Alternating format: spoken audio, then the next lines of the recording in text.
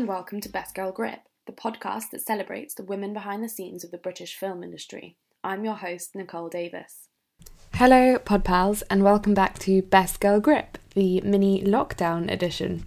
It's been a crazy and stressful and unprecedented time. I feel like all the adjectives to describe it have been exhausted, but at the same time, the language actually doesn't fully exist to articulate what this is and what it feels like. I'm also really aware of pandemic saturation. It definitely feels like we're past the point of no return when it comes to the overwhelming amount of content that is available for us to consume with this supposed surplus of time. And I'm really conscious of adding even more noise to that. When lockdown first started, a friend of mine said that it would be a great idea to reach out to guests that perhaps I wouldn't normally be able to get for geographical or logistical reasons. And I saw his point, but at the same time I was coming off the back of having done series 2 for about 7 months, including 2 live episodes in 1 week, and I think I needed time to adjust to this whole scenario before thinking about how I could capitalise upon it. And to be honest, I'm still adjusting, as I think many people are, because the rules and the boundaries and the knowledge we have is changing every day. However, I have decided to put out a mini quarantine edition. Firstly, for selfish purposes, because the interviews have always been about connecting with women in this industry and just enjoying the simple art of conversation with them. And I'm particularly craving that at the moment. And secondly, my friend was right, because this is a great time to talk to women from all over the UK that, being London-based, I might not usually have the chance to. And finally, if this edition can offer people in the film industry a sense of affinity or kinship, or just a sense that no one is working to their full capacity right now, everyone is juggling, maybe struggling or reevaluating, then to me it's totally worthwhile adding just a little bit to the noise. Obviously, all these conversations are taking place over Zoom, so there might be sound or connection glitches, but I figured if Louis Theroux and Adam Buxton and all these famous podfolks were having these issues, then it wouldn't matter if I did too. I think that's all the housekeeping stuff out of the way. So without further ado, I'm really happy to say I've got my first duo on the podcast in the form of Rosie Creer and Ciara Barry, who formed their production company Barry Creer in 2016 and are based in Glasgow in Scotland. They're a relatively young company, but already have a number of exciting titles on their slate. And rather thrillingly, they're releasing a film they co-produced called Run, which is directed by Scott Graham, a filmmaker I really adore and who you'll hear me enthuse about during the interview. His previous 2 features, Shell and Iona, the latter of which has a really great performance from Ruth Negga, are really intense and poignant and set in remote landscapes, and I highly recommend that you check them out. It was wonderful to talk to Rosie and Ciara about their ambitions for the company and their desire to tell contemporary and cutting-edge stories that originate from Scotland but have universal appeal, as well as the advantages of working together, how they came to set up the company, and how they balance responsibilities. We do touch upon lockdown and how that's changed their day-to-day and whether they've learned anything from the experience. Not that that's a requisite, surviving it is enough. Run is a gutsy and gripping drama about thwarted dreams, masculinity and small-town living, and it will be available to download from Monday the 25th of May from all the usual platforms. This is episode 51 of Best Girl Grip.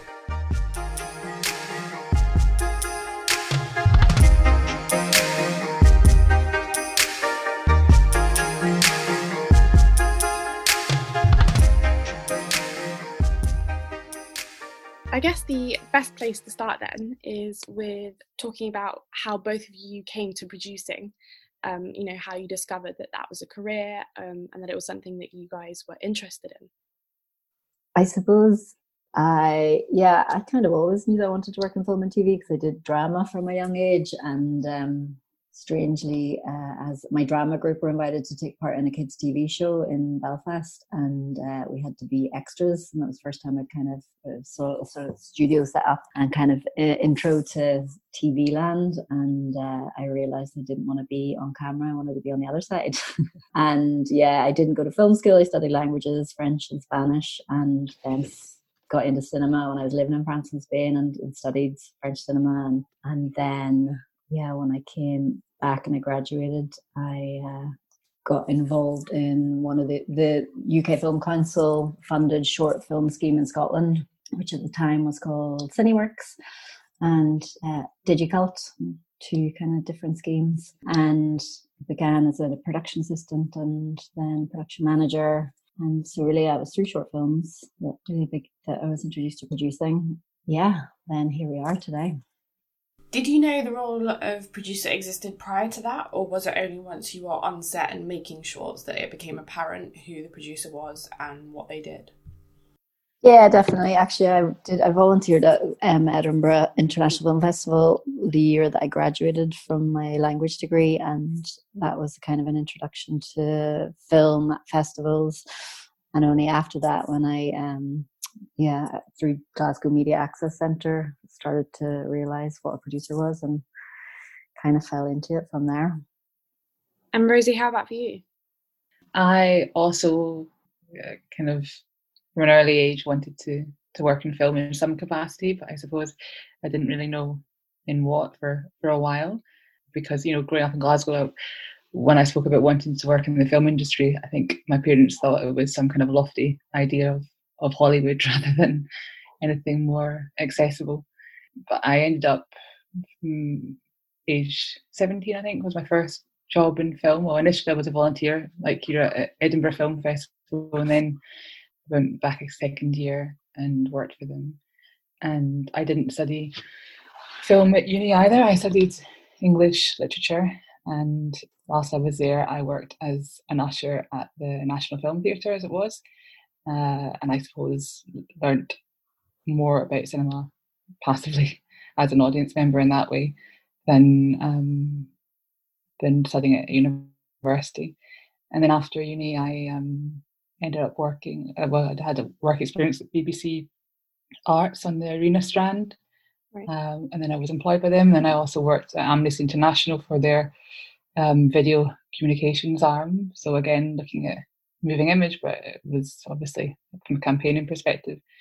And then I ended up working kind of for various production companies and found my way through that way. But for a long while, I kind of worked across film programming for festivals and program management for festivals, whilst also working as a kind of production assistant and aspiring producer of shorts. I kind of straddled the two. So it's only latterly, I suppose, in the last, since we found a Barry career, but really the last 5 years that I've kind of prioritised producing. It's interesting to me that you both came up through festivals, and I'm wondering if that felt like the most accessible route to film or filmmaking at the time, or that was just sort of a happy accident. I suppose both Rosie and I came into film through a love of film and watching film, so that's always a nice kind of starting point, isn't it? Just the love of cinema and the love of for me being in that dark space and letting all the images and sound wash over you. So I suppose, festival was a way in for me, but probably the real way into production for me was then accessing the short films through Glasgow Media Access Centre and starting to meet filmmakers and realise, what happens from the ground up in filmmaking. Definitely, I agree with the film festivals as being an entry point in terms of, passion for cinema and not really understanding the kind of the detail or the kind of the process of making films. That kind of came latterly, but then through working in festivals was kind of met filmmakers and ended up involved in short films as well, and kind of learning that way. And speaking of meeting filmmakers, at what point did you meet each other? Because producing can be quite a siloed job in the industry. So were you both actively looking for a partner, or was it, again, like a coincidence and you realised you had a lot in common? How did that occur?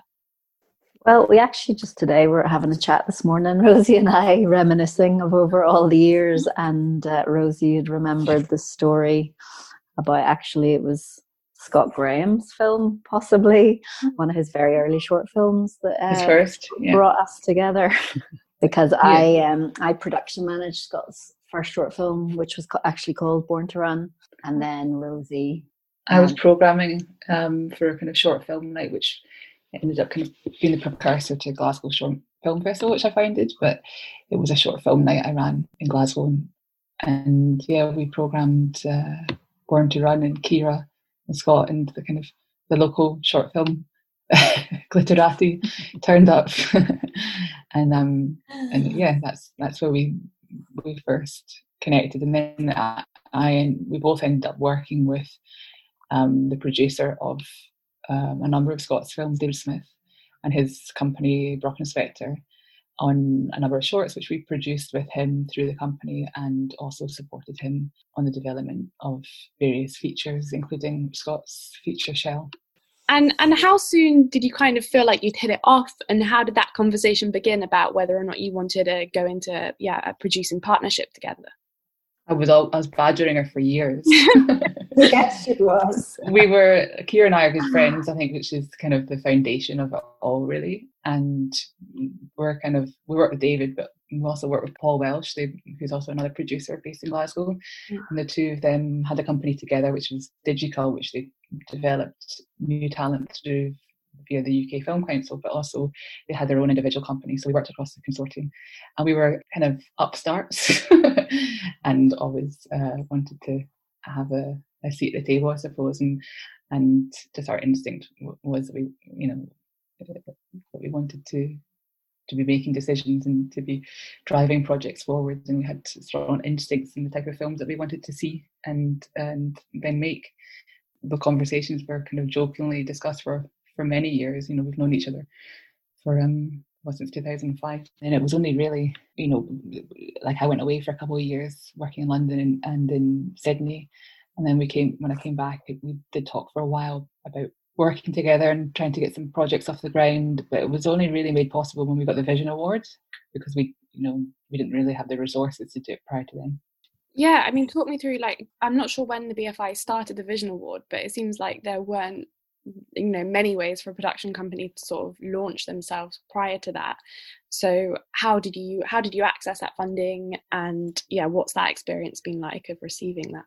I was just going to say that it was back in 2016 that that opportunity came up, and we applied for the Vision Award. Both of us, we worked maybe for about 3 or 4 years together when we first met, but then we went off and did different things within the film and TV industries, and I was doing festivals and script development and kind of practical production, kind of across the board, like a variety of different roles. And I think that over the course of however many years, 5, 6, 10 years, kind of informed us when we got to the point of being ready to set up a production company. I think whilst we had produced short films prior to then, the actual kind of responsibility and the kind of like the strategic headspace I think you need to have to run a company, that has only kind of come latterly.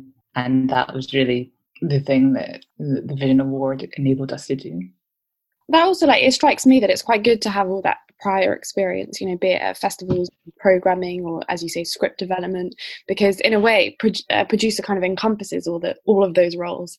And is that something, again, you learn as you were doing it, or that was by design, or I think as Rosie and I, as you said, we were friends for a long time, and we were working in various roles within film industry, and we realized that we did have sort of divergent backgrounds. I was more working in production and actually just before we set up the company, I was producing TV commercials, so I had quite a lot of experience of being on the ground and on set, and I suppose TV commercials in a way are like little mini films, similar crew size, but just made over a kind of short blast of time.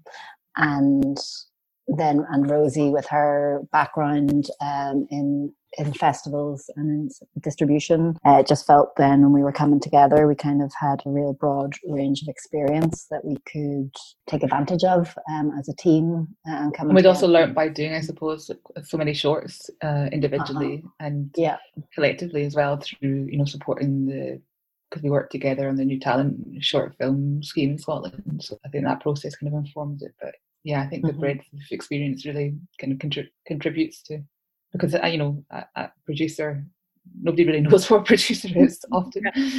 And that is because there's so many different types of producers that you can be, I suppose. And as you say, there's so many different areas. It's kind of all encompassing, and it's quite rare to find one person that's able to do everything, but also, you know, it's a lonely place as well as a producer, and to be able to kind of share that journey and that load with somebody that's a friend as well is, you know, it's definitely been, and as you know, over the last couple of years as well, as we've both become mothers, it's been something that we've been able to kind of sustain our company and produce a number of films and have 2 babies. It's been quite kind of a juggle, but and something that we wouldn't have been able to achieve single-handedly. Yeah. Let's skip ahead to that sort of juggling process and talk about the logistics of your relationship and how you decide on what projects to take on. Are you always both in conversation with each other, or are you kind of doing separate projects that you'll then kind of have a dialogue about, but there's a lead producer on one? You know, how have you figured that out, and what works best for you?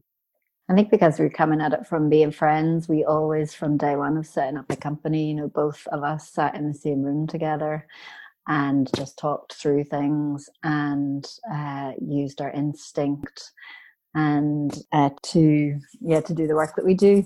So everything's always been very organic, I suppose. But I suppose as well for us, it feels like we set the company up in 2016. We're now in 2020, and that for us doesn't feel like a long amount of time. It still feels like we're, you know, a new company and still finding ourselves and still working towards what our original ambition was in terms of being a company working in Glasgow and the types of work that we want to make.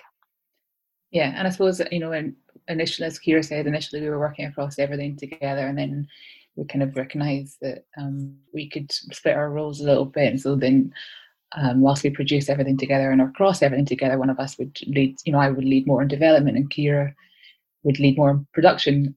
And that was kind of our aspiration in principle. But then obviously we both had periods of maternity leave, and so that's kind of shifted again. And now obviously being in lockdown, and Ciara's literally just returned from maternity leave, we're discussing again as to how we move forward. So yeah, we're definitely, I guess the thing is, it's constantly an evolving thing. You know, it's not static. We're trying to preempt, and it's also kind of dependent on the projects and the relationships with the writers, directors that we're working with it as well. I'm really interested there. You talked a bit about instinct. How did that develop for both of you in terms of being able to trust your instinct? Because obviously, as a producer, you're working on a project for a very long amount of time. So you really do have to be invested, and you have to love it. And how do you know that you're boarding the right project for you? Through trial and error, I guess. Yeah. I guess we've made a lot of short films together and individually, but also, you know, you're constantly learning. We recently co-produced our first film run with Margaret Matheson, who's in her 70s, and each production, I think she would recount her experience looking back, and she always talks about the kind of the process of learning. And I think that is the exciting thing about being a producer, that you're never fully there. You're constantly, each project is throwing up different demands and making you think about work in a different way. Yeah, it's always shifting, always changing, and you have to be able to learn and shift and respond as you go. But in terms of instincts, I guess, well, both of us, you know, our roots are in stories, you know, as well as a kind of a love for cinema. We both studied, Ciara studied languages and I studied literature, and so there was definitely kind of a basis in storytelling, and then more broadly, I think working in Glasgow, away from the kind of epicentre of the UK film industry, and seeing the type of work that's coming out across the UK, and when we set up the company, thinking about what we weren't seeing coming out of Scotland, you know, and trying to kind of find a way to navigate that and to respond to that, and wanting to kind of to present more representative work from Scotland other than the stereotypical, often like reductive versions of Scottishness that we've seen on screen before. And where do you think that was coming from? Is it that the writers weren't feeling supported, or that the talent was there but it wasn't being distributed? Sort of, yeah. Can you talk me through kind of where you think that lack originated from and how you went about filling that gap? And I think for us, you know, Rosie touched on it a bit. We, you know, spent 10 years living and working in Glasgow and getting to know a city which has such an amazing music scene, art scene, and theatre. And then we sort of felt there was a lack of Scotland on screen. You know, where was the cinema culture? Yes, there has been some films produced, but I guess filmmaking is a costly business, and perhaps for one reason or another, there just wasn't maybe the volume of films being made that reflected the sort of modern, contemporary Scotland, Glasgow that we knew. But with that, we didn't want to kind of explore work that, wanted to be outward facing and outward looking with that. We're not parochial. We're thinking about like the unique culture that is here and the diversity that is here that hasn't necessarily been kind of explored or interrogated on screen. So that, one of the things that we've often said is that you'd either have a kind of an Americanized kind of tartan shortbread version or a kind of gritty realist on the other end of the spectrum. And actually in between, there's much more kind of contemporary, innovative and kind of form shifting potential in the work coming out of Scotland that could come out of Scotland. But yeah, I think without it, without these voices, then we end up being a servicing industry, and without any agency or autonomy in the stories we tell. And I think for us that kind of I guess it's political maybe, that is kind of like a kind of founding thing. Like it's always in the background. It's a kind of part of our ethos to try and tell contemporary innovative stories which we haven't seen before. And obviously you mentioned, you were founded in 2016 and you're still a very young company, but I'm wondering how those ambitions might have changed, or perhaps where you'd like to be in, another 4 or 5 years' time. I suppose our ambition had always been as a company was you were 2 women ourselves, was to work with female talent and, recognising the dearth of female talent in Scotland and in the UK, as has been a focus, I suppose, in the industry over the last couple of years. We are still working towards that. I suppose filmmaking, we have to acknowledge, is a kind of slow, long process. And a lot of the talent that we started to work with, we're still in development on their first films on. We've got a great project in development with a writer-director called Adura Onishile that we are developing with BBC Films, and we developed it through iFeatures as well. Projects like this, which, we started working with Adura right from the beginning in 2016 when we went to see her play at the Fringe, Expensive Shit, which won a Fringe First Award. And we're kind of on a really exciting journey with Adura towards making her debut feature film. And that's the sort of work that we've always been ambitious to produce. But yeah, I guess that's the reality that we've been, you're in development on a slate of projects, and when you're initiating them, it can, and when it's first-time filmmakers, it can take a while. 3 years is not a long time in the journey of script development. So in the meanwhile, we've been co-producing other projects which have allowed us to develop our skills and to keep our company going. I suppose, should we talk about Run? I guess Run is kind of a slightly different scenario, because whilst we co-produced it with Margaret's company, Bard Entertainments, we are credited as producers alongside Margaret. We came on board that following, we've known Scott, as Ciara said, since 2005, worked across many projects with him, and when we set up our company, we reached out to a number of different filmmakers that we'd kind of come up with through shorts, and kind of checked in with them to see, about the prospect of working together on particular projects. And Scott was one of those. So we had actually started to talk to Scott about a new film that we were going to develop together, because he was in latter stages of developing Run. But he asked us to come on board Run with him, and Margaret generously supported that. So that was a brilliant experience for us, as our first time producing a film, to be doing that. When you're talking about sort of long gestating projects as well, you're developing projects at the moment, how do you stay motivated when obviously the timeline is so malleable and subject to change, and can often, stretch for 2, 3, 4 years and beyond? So yeah, how are you staying fully invested in a project?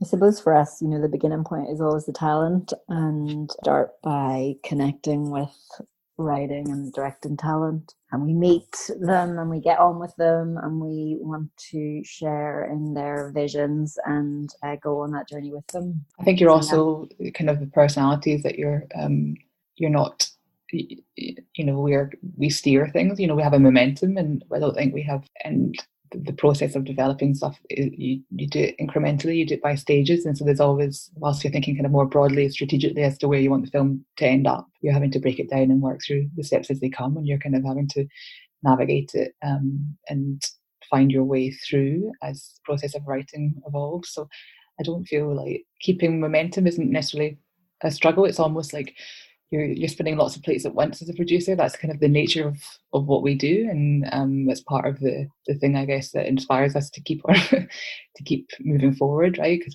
we're thinking about the end result. We're thinking about the film in the cinema, and that's the thing that drives us through. And so we're trying to kind of support the people who are creatively leading that process to get there. Our other ambition when we set up the company was, to make work from Glasgow, which is where we both call home, and most of the talent that we work with are also based here, or in Scotland at least, because we wanted to be able to work. I guess the benefits of living in a small city. We live near where we work, and we're able to meet people face to face. Yes, we do go down to London normally at maybe once every couple of months, but for us it's really nice to be able to be based here, work here, be close to people, be able to meet them face to face rather than jetting up and down the country to meet talent. I'm wondering if there's anything that you find particularly unique about the film industry there, or perhaps something that people wouldn't realise about the Glaswegian film industry. Well, I think it's the Scottish film industry. I think more broadly, like Glasgow is the centre of the. I might get some people in Edinburgh getting annoyed at this. In our humble opinion, West is best. Just joking. Glasgow is where most of film-based production companies are operated from. Obviously, films are shot all over Scotland, but a lot of crews are based here as well. I think it's just part of the culture of being in a smaller city, and different experience from being in a big city like London. Everyone, a lot of people know each other. There's not many film production companies, so there's a kind of camaraderie, a sense of togetherness, I suppose. And we know most of the crews, we know the funders, we know. I guess also the other thing is like the crossover, as Ciara was saying, we've been inspired by art more broadly, and the crossover between other art forms is quite accessible.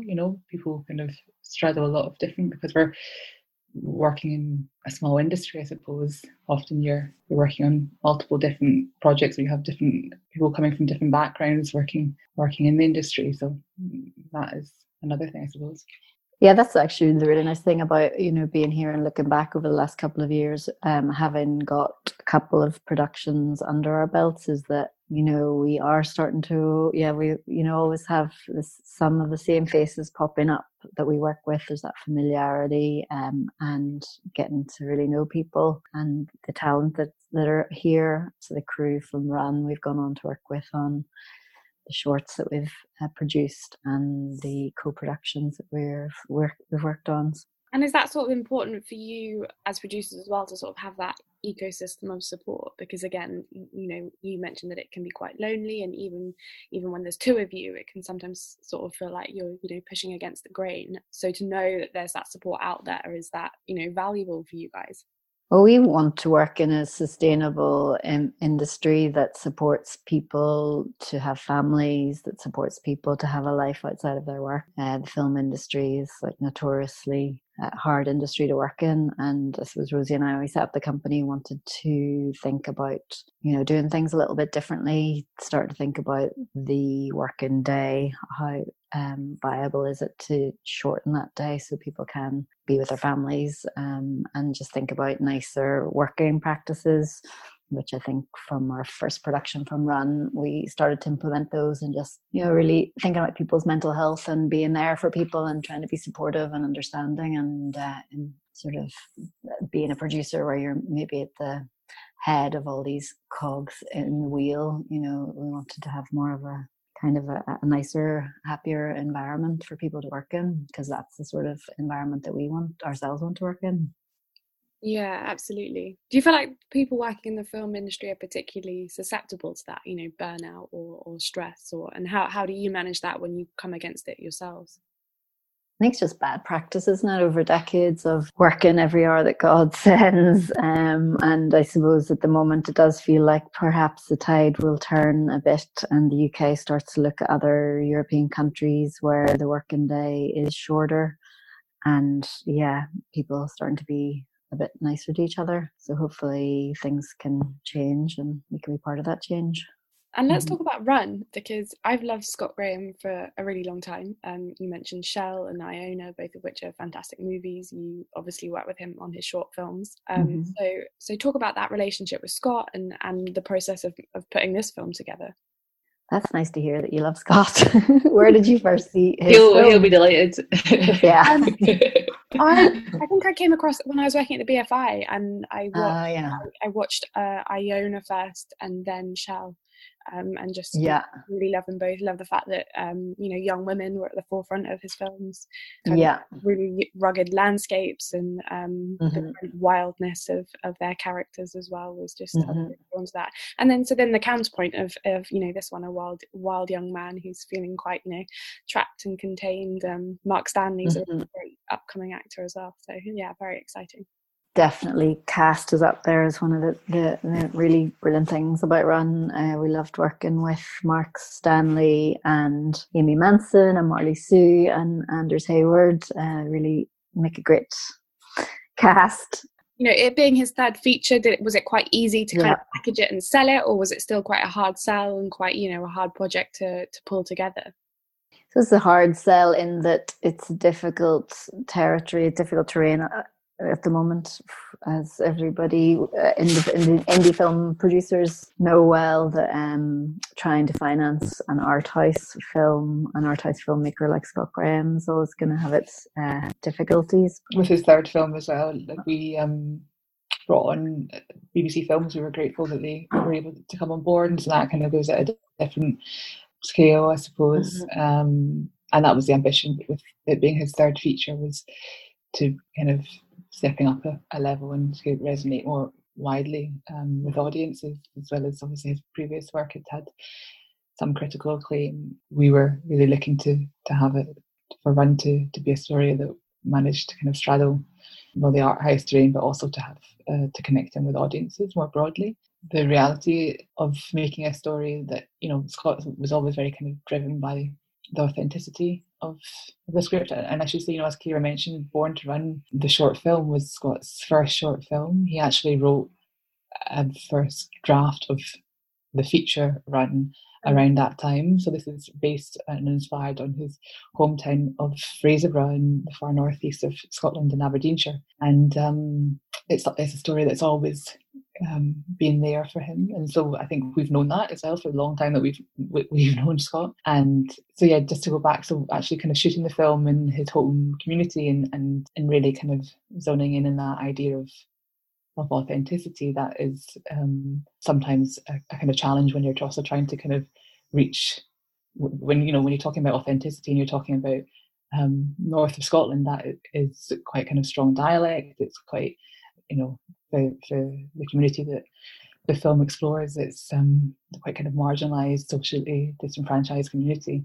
It could, fall into the realms of realism, but then also we kind of want to explore that as a backdrop. But what would happen to a man whose his dreams have been forgotten, who's kind of over a 72-hour period, who's kind of falls into reconnecting with his forgotten dreams almost. And so there's a kind of, our aspiration was that there was a kind of dreamlike quality to the driving sequences, a kind of more heightened kind of cinematic space with the music and the cinematography to kind of counterpoint the more realist context.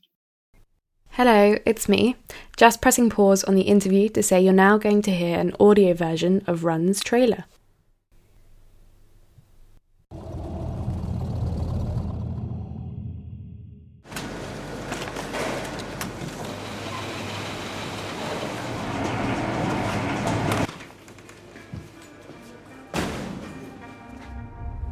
Till you got gone.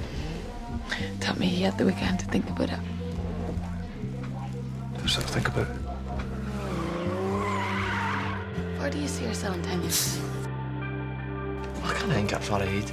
You always get to choose. You can. I'm only hungry. I got racing. That's all ahead. Mind you used to ask me to run away here. We didn't run very far, did we? I just thought it was another way to say I love you.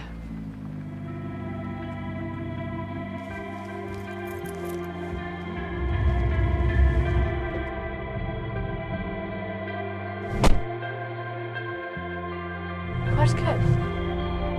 Disney Ken, you've got his card, does he?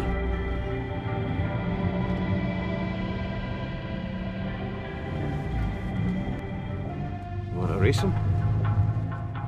You want it?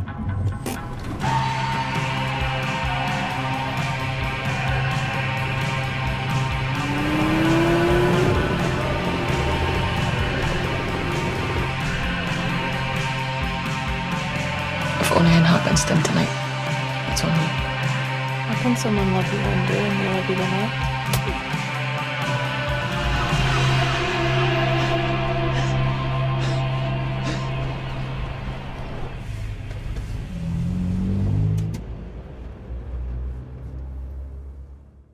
Run had its world premiere at the Tribeca Film Festival in New York, and then its European premiere at the London Film Festival in the UK last year, and was due to be released in UK cinemas around the time the coronavirus pandemic flourished.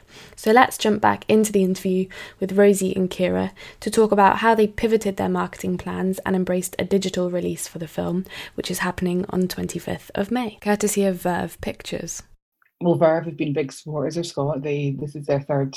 They released both Shell and Iona, and recognising that this story, whilst rooted in Scotland, we're kind of keen that, we felt that there was a wider appeal given the universality of the themes. The right launch pad would be in Scotland, so we kind of prioritised the theatrical release around Scottish cinemas, and off the back of that, we're planning to go more widely and then onto the digital release. But because the lockdown happened around the same week, I think, of our theatrical release, that was cut short, and obviously had a pretty devastating impact on that for us. So we brought forward Verve has brought forward the digital release to the 25th of May, and we just thankfully, I think some of the press that we were still due to be releasing over the theatrical release, we've managed to hold back, so that will kind of signpost the digital release, and then the BFI are doing a screening and a Q&A with the cast and Scott, I think on the 27th of May. So we're just trying to put everything into the digital release now. We've got a number of different platforms which are going to be streaming the film. And it's quite heartening. I know, The Assistant did really big numbers for Curzon Home Cinema recently, when that had to be pivoted to the VOD. So that's quite exciting that there is a possibility for that there. Do you think that will, I don't know, change the way you work or the way the industry works, or you kind of think that as soon as cinema reopens, we'll kind of pivot back to that straight away? Yeah, it's definitely interesting times. I mean, obviously at the moment with production stopped, there's gonna be potentially a shortage of content. So the fact we've got a film under our belts that is going to be available digitally, and people are watching a lot of stuff via streaming at the moment, which is great. Still interesting to wonder what will happen at the other side of this, whether there will maybe be a resurgence in cinema of people excited to be able to be out and able to watch a film, communally together in a room in cinemas when they do reopen. So who knows? And I'm also wondering how the pandemic has affected the way you work more generally, and whether there are any practices that you think you'll retain once lockdown is lifted. So it's been highs and lows. Yeah. I mean, poor Kira just has returned to work post maternity leave mid-pandemic. Yeah. So that's been So Rosie and I haven't even had the chance to sit together in the office from me coming back from mat leave, so we've missed that. But I suppose one of the things is maybe it's about having time to reflect, and obviously things are a little bit slower for us over the last couple of months as we try to figure out and navigate a way forward as a production company and how to survive and trying without to being in production. Yeah, without being in production, but yeah, with focusing it again on development. So yeah, it's always and I think as well, we both, we live in flats, we don't have gardens, we have Kira has a baby, I have a toddler, and so that has definitely meant that we've had to kind of snatch a few hours here and there. We're not able to kind of consistently spend kind of a full day sitting working. We're definitely doing the juggle, but I think it, having, when you're in production, you're working really hard, you're working long hours, and you're often away from people in your personal life. So there is a balance to it. If we're actually having some time to kind of think about, right, how do we take the good from this experience and make it work for us in the future? Working remotely. We've got 2 films that we're in post-production with at the moment, and we're working remotely on those in ways that we wouldn't usually be working in, and it's going well, right? So like, how do we use like positive learnings from this experience to ensure that we're able to kind of maintain our work-life balance in a healthy way? It is pretty interesting for us, actually, because I think it's only been a couple of months of lockdown, but as Rosie said, we've got live projects in post-production.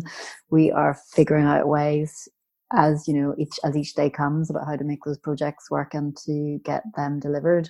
And we're about to do, we've just got picture lock on a short film we're producing with BBC Films, and Rosie is leading on post-production on that, and we're going to be doing a grade with Technicolor remotely, which is kind of pretty interesting, exciting terrain for us, considering that actually a lot of the time when we do post-production as producers, we do travel to London and work with some of the facilities houses in London, and always travel, and it means being away from home. And maybe as we venture into this new terrain, I wonder, does it mean that potentially in future on projects we don't need to be traveling to London as much and we can do more work remotely, which is quite exciting thought for us, I suppose. Yeah, and I mean, obviously we're kind of dependent on production to survive, and that is vital to us, but to be able to actually kind of take stock after a really busy 3.5 years, to actually kind of review where we're at. We've got a slate of projects in development and a couple that are gearing up to production, and we're now kind of embarking on picking more projects for our slate for this kind of next stage of development. And that is, we're fortunate that we can do that we can, obviously as a producer you can't survive on development because your fees are nominal, but over this period a lot of the funders are reviewing the balance of producers' fees in development, and are taking into account the fact that production is unlikely to be coming back anytime soon. So there are positives. You mentioned there that you've been juggling lots of priorities, and I know you both have young children, baby and a toddler, and I'm wondering whether you felt that the industry is supportive of women having to do both roles, and what your experience of that has been like. For instance, I know Raising Films have got an initiative now where they facilitate mothers bringing their young children to film festivals. So have you felt those strides being made, or is it still a difficult balance? Yeah, I think we've kind of explored that. Well, Tribeca, when we premiered Run in Tribeca, my husband came with our 7-month-old baby, and Kira also kind of was on honeymoon around that time as well. So we had kind of interesting juggle. And I think we had often had the aspiration that we could, work, and then once work was done, we would be able to have some time with our families alongside it. But I wonder if sometimes actually that those things need to be more kind of cleanly delineated, because I think actually kind of trying to navigate both simultaneously makes you feel that you're not doing either properly. And so in terms of actually going to a film festival, I'd rather go to a film festival for a shorter period of time and just work very intensely for 3 days as opposed to the 5 days that I might have been there previously, but go on my own in order to get it, to be kind of time efficient. than go and have my family there in the evenings and feel that I'm compromising my time with them because I've got to go to an industry function or whatever, you know. But I think ultimately it's about your circumstances, and I think it's about choice, right? So I think the options need to be there for people to be able to, who can't leave their child at home, to have their child with them. You know, there needs to be options for everybody dependent on their circumstances, so that nobody's shut out from the conversation. What do you find to be the most rewarding part of producing?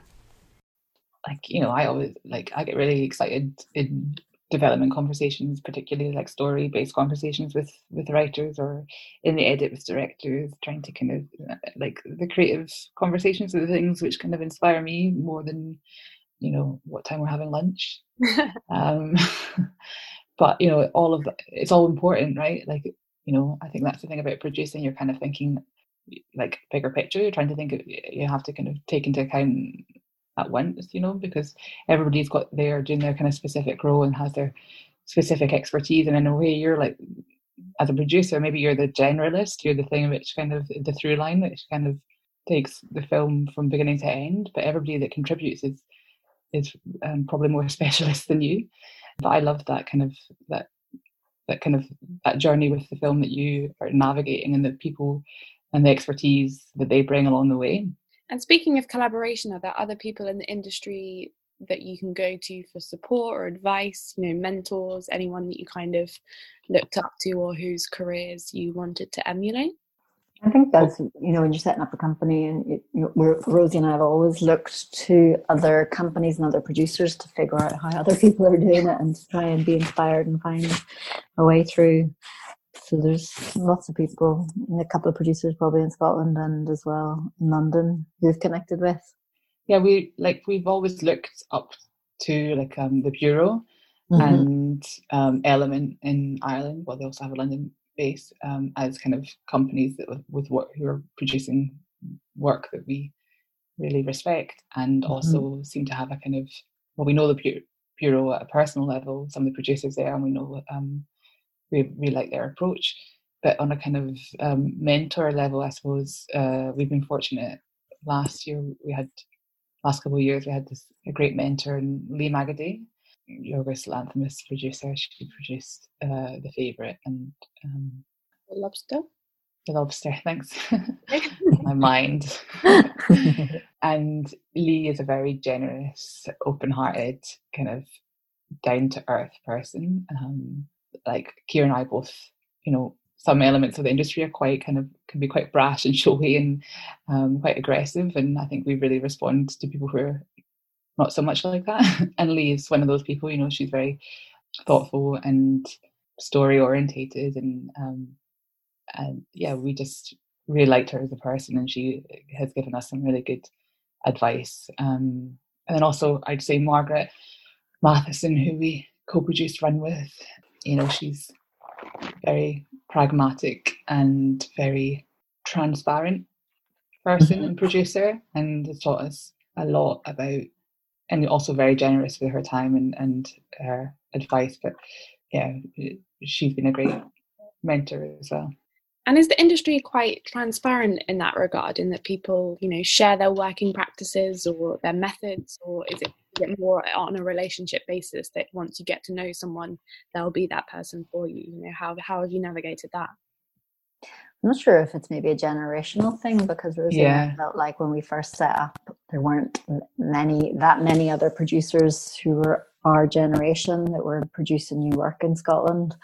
And the older producers to us maybe were all kind of doing their own thing and maybe not as collegiate as they could have been. I suppose as we get to know people and we start to share more and to talk more and get to know the other producers here that are maybe more established than us. But I think that's shifted over the course of the years that we've been going as well. You know, in Scotland, there's a group called Independent Producers Scotland, which is kind of a network of producers who come together to lobby often. But that's been a kind of a resource and a kind of support for us. But also across the UK, because we were on Vision Award, we met a lot of producers more of our generation through that. and we've maintained relationships with them and can, meet up with them when we're in London or at film festivals. And we're also part of a group called Producers Anonymous, who are doing these weekly Zooms through the course of the lockdown. So we're connecting in with like 50 producers every week from across the UK, and I think there's definitely strength in numbers, and especially as we don't really know what's ahead of us in terms of productions and when we're going to be able to get back up and running with productions, and how we're going to navigate that. Actually having a shared space to kind of raise those concerns, and I guess it's maybe previously you wouldn't be so exposing because ultimately often people are your competitors, but in this context I think people are very willing to share because we're all faced with the same concerns. Absolutely. And finally, what is a film that you've seen recently, it can be an old release, short or feature length, you think is an undervalued gem by a woman director? So we were thinking about this, and I unfortunately over the last couple of years haven't been going to the cinema as regularly as I would usually like to because of certain little person. However, and for me that's a really I really enjoy being in a cinema and seeing cinemas and the big films on the big screen. But so one of the last films I saw before lockdown was a film called Proxima by Alice Vinocourt, who's a writer of Mustang, at Glasgow Film Festival, and that really struck me. It's about a female astronaut who has spent her whole life working towards the opportunity of going into space, and when that opportunity finally arrives, she's having to navigate the juggle of being a mother and leaving her daughter behind. So obviously on a personal level that had some resonance, but I think also kind of politically it kind of raises questions and themes around the entrenched attitudes facing working women and in a kind of in patriarchal institutions, and how we navigate that as mothers and our emotional selves. A film worth visiting, and we love her. She wrote Mustang, and we love her. We love that film as well. Yeah. Have you seen Disorder? I think that was her first feature. No, actually, I haven't. So I need to. That's really good. I think she does amazing things, like really sort of big concept films. Yeah, like space. I mean, really, yeah, exactly. but makes them really accessible and small. Yeah. Yeah, she's brilliant at doing that. Yeah. I suppose just two other unknown gems would be the filmmakers that we're working with. Ruth Paxton is one of them, and her short film Be Still My Beating Heart, which has enjoyed a nice festival life over the last year. It was meant to be at Glasgow Short Film Festival, unfortunately, yeah. and that festival was postponed.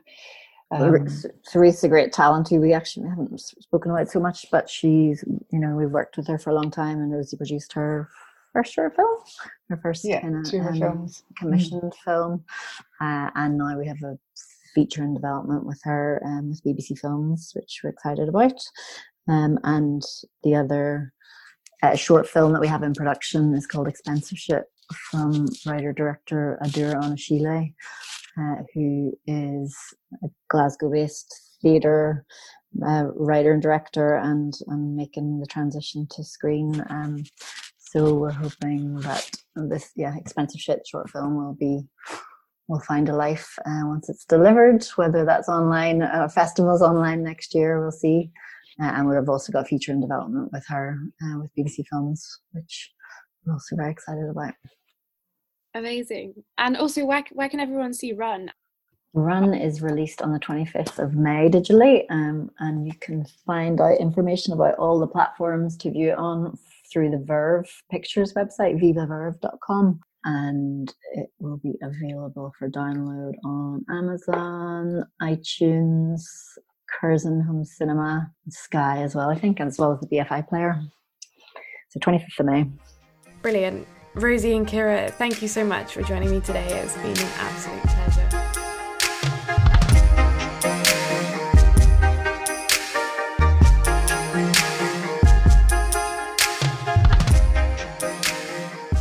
Thank you for downloading this episode of Best Girl Grip.